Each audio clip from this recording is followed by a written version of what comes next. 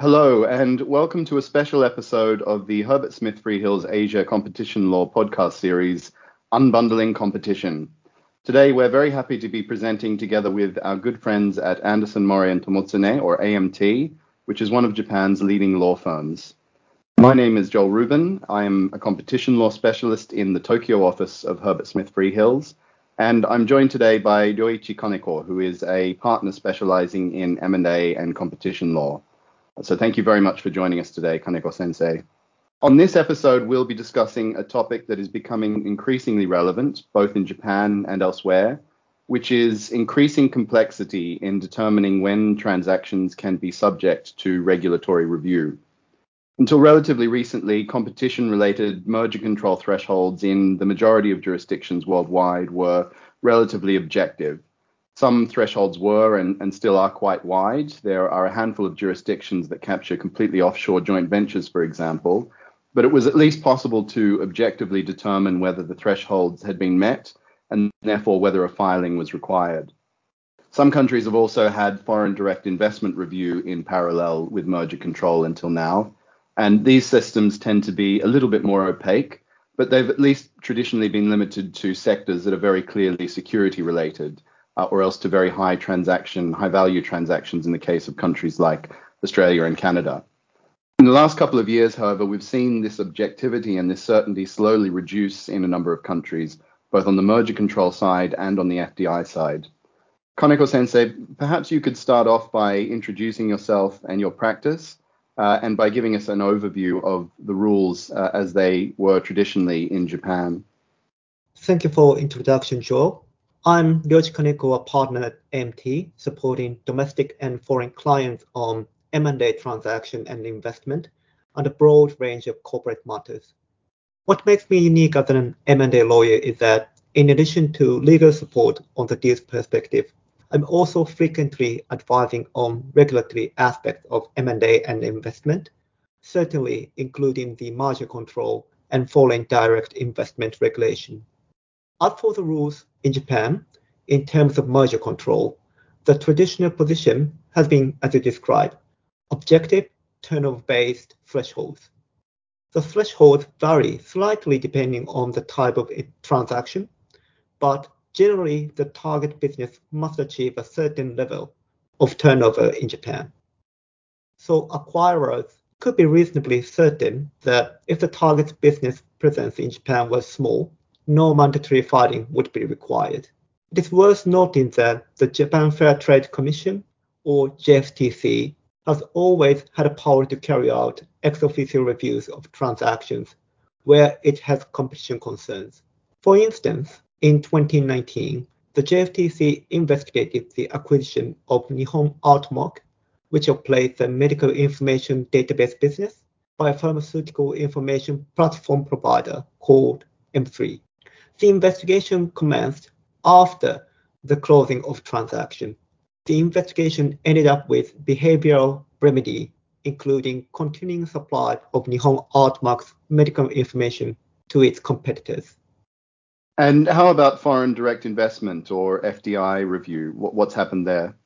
So Japan has traditionally been relatively open to and encouraged foreign investment, and has tended not to review foreign investment overly intensively.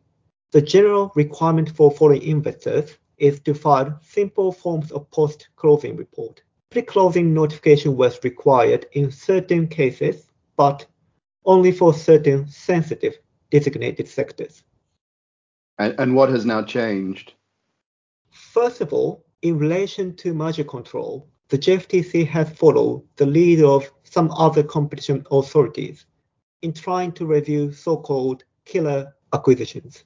These are transactions in sectors such as the tech or pharmaceutical sector, where a larger competitor might purchase a much smaller startup, not because of any potential synergies, but just to prevent the startup from becoming a competitive threat. Unlike in some other countries such as Germany or now Korea, the JFTC is doing so not by creating new mandatory filing thresholds, but through amendments to the JFTC's guidelines on merger review, which it published in December 2019. The guidelines set out when the JFTC is more likely to use its ex officio review powers to review transactions that fall below the usual mandatory filing thresholds. So for transactions that are below the mandatory filing thresholds, parties can file voluntarily, which they've always been able to do. But if they don't make a voluntary filing, then they run the risk of an ex officio review. Is that right? How do parties know when they should or should not be making a filing? That's right, your understanding is correct. The amendments to the merger guidelines state that the parties are recommended to consult with the JFTC when they are carrying out large transactions with a potential impact on the Japanese market. These are outlined as transactions with a deal value of more than 40 billion Japanese yen, which is about 350 million US dollars, where the proposed transaction possibly affect the local customers. More concretely, the voluntary consultation is recommended when the target either has business or R&D operations in Japan, markets products or services to Japanese customers, or else has turnover in Japan about 100 million Japanese yen, which is just under 1 million US dollars. This means that the local nexus requirement can be recognized relatively easily, and this may suggest that the JFTC intends to more actively exercise its ex officio review power than before. The JFTC has already reviewed several transactions not meeting the mandatory filing threshold. This includes some foreign-to-foreign transactions, such as Google's acquisition of Fitbit. Indeed, in the Google Fitbit case, the JFTC carried out a detailed review of the transaction and imposed various conditions or behavioral remedies, even though Fitbit's turnover in Japan was relatively modest. So this actually sounds quite similar to the situation in the European Union right now. The European Commission and several EU member states have also been considering this question that you mentioned of how to tackle so-called killer acquisitions. And at the EU level, the solution that has been settled on is to increase the use of so-called Article 22 referrals. So this refers to Article 22 of the EU merger regulation. And this article of the EU merger regulation allows EU member states to refer or request that the European Commission review transactions, even when the thresholds for a mandatory filing have not been met. So like in Japan, this is a power that has always existed. This has always been theoretically possible, but it was rarely used until now. The Commission has said, however, that it's expecting a lot more referrals to be made going forward. And indeed, we've seen already quite a few significant transactions that have been reviewed by the Commission on this basis. The Commission has published some guidance on when transactions should be referred under Article 22. And somewhat controversially, this guidance makes clear that transactions can be referred even when the referring member state's thresholds are not met either. So a transaction can be transferred where the thresholds are neither met at EU level nor at member state level. And so as a result of that, there are no really clear quantifiable rules for when transactions may be subject to review. It really just requires a substantive assessment as to whether the impact on competition is such that the European Commission is likely to take an interest. We've seen this arising as a potential issue already in relation to Illumina's acquisition of Grail. This has been subject to a phase 2 review, and that's despite the fact that the thresholds were not met either at EU level or at any member state. Illumina is currently challenging the Commission's jurisdiction to review that transaction, so we'll see if this challenge results in any further clarity as to when the European Commission can review a transaction under that Article 22 referral power. Kaneko-sensei, you also mentioned FDI earlier. What has changed here in respect of FDI? Sure. Under the Foreign Exchange and Foreign Trade Act in Japan, or the FEFTA, in general, a foreign investor would be required to submit an ex post fact report on the investment into Japan. The recent amendment of the FEFTA, however, provided longer list of the designated business sectors requiring prior notification. The list now covers not only traditional national security business sectors, like energy sectors or broadcasting and telecommunications, but also includes a broader range of tech or IT businesses. For instance, the software manufacturing, information processing, and services ancillary to internet services. Even certain types of activities, such as exercising voting rights in relation to important business matters of the target, can trigger prior notification requirements, even when there is no change in shareholding. At the same time, in order to retain the balance between the screening and encouraging the investment, the amendments to the FTA introduced a new exemption regime to the prior notification requirement. The application of such exemption varies among public company and privately held company, the type of designated business sectors engaged by the target, and so on. So it requires very complex and technical analysis when considering the application of exemption. So, Joe, what about the situation in Europe? Yes, I mean the number of FDI regimes around the world has obviously been growing over the last couple of years, but that's particularly the case in the EU. And that's partly as a result of the new EU regulation on the screening of foreign direct investments, which we at Herbert Smith Freehills discussed on a podcast last year. Several EU member states are looking at introducing FDI screening regimes for the first time, and those member states with existing regimes, such as Germany and France, have been progressively strengthening them and widening the scope of their application. So I think it's fair to say that parties need to consider the possibility of FDI filings in many more transactions than ever before. They may also find themselves in a situation where they have a competition-related filing at EU level or no filings at all, but they still need to consider the need for FDI filings at a country-by-country level within Europe. So as you say, it's increasingly complex. Outside of the EU, but still in Europe, it's worth noting that the new UK National Security and Investment, or NSI Act, very recently came into force. And unlike the competition filing rules in the UK, the NSI Act requires mandatory and suspensory filings for certain types of transactions in sensitive sectors. However, the relevant Secretary of State also has very wide discretion to carry out ex officio reviews, or to so-called call-in, a range of transactions that fall outside of that mandatory notification scope. And the Secretary of State will be able to do so in some cases up to 5 years after a transaction has completed. The UK government has provided guidance on when it is more or less likely to call in transactions.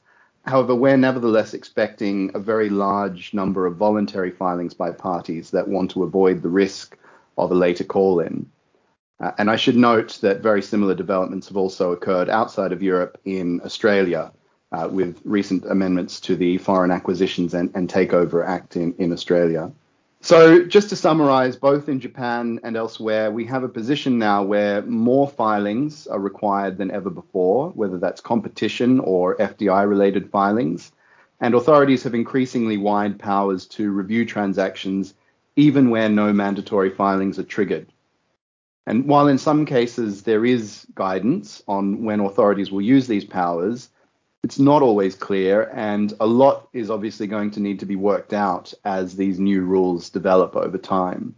So, Kaneko-sensei, in light of this, what should companies be thinking about when carrying out transactions?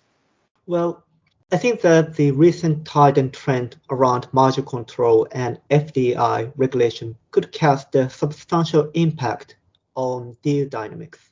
Purchasers or investors should look to engage early with sellers on the potential need for filings. Purchasers may need to carry out more thorough due diligence into the target to understand its business activities in every country. For larger deals, the purchaser should also look carefully at the target's business activities in Japan, given that the JFTC's guidelines indicate that it may review deals even where the target's turnover in Japan is less than $1 million US. Also, in relation to FDI filings, purchasers need to rely on the disclosure from the seller and target as to whether the target is engaged in a designated business sector. Sellers may be reluctant to provide conditions precedent for voluntary filings unless there is a clear risk that transaction could be subject to ex officio review of the JFTC. So this may be discussed throughout the negotiation. Of course, all of this throws up additional challenges in the case of competitive bids, where timing may be tight, opportunities for due diligence limited, and where bidders may be reluctant to request too many conditions present. This may mean that the parties should involve regulatory law specialists at an earlier stage of the transaction than before. It is possible to consult with regulators to confirm whether they are likely to take interest in a transaction, and this may help assess the risks of not making voluntary filings.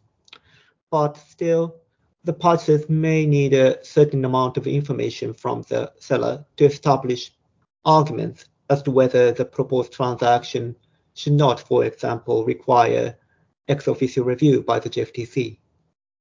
Yeah, I think that's definitely true. And everything that you've said, I think, applies just as much outside of Japan as it does to deals that have an impact in Japan.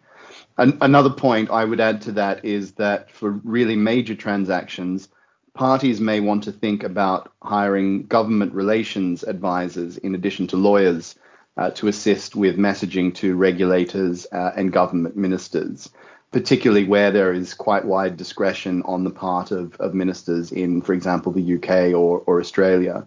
I know that hiring government relations advisors is still relatively rare in Japan for transactions, but it is becoming much more common elsewhere in the world. So thank you very much, Kaneko-sensei, for joining us today. I think you've given companies both in and outside of Japan a lot to think about when carrying out deal planning. I'd like to also thank everybody listening. A reminder that you can find more episodes of the Unbundling Competition podcast on the Herbert Smith Freehills website, as well as on podcast platforms like Spotify and Apple Podcasts. Kaneko-sensei, where can listeners find out more about merger control and FDI review in Japan, or other legal updates from Anderson Mori and Tomotsune? Thank you, Joel. Anderson Mori Tomotsune, AMT, publishes the firm newsletter covering a broad range of legal area, including M&A, corporate law, and competition law. The previous newsletters can be found in our firm website. Also, I have presented the lectures and publications, especially in M&A and investment area.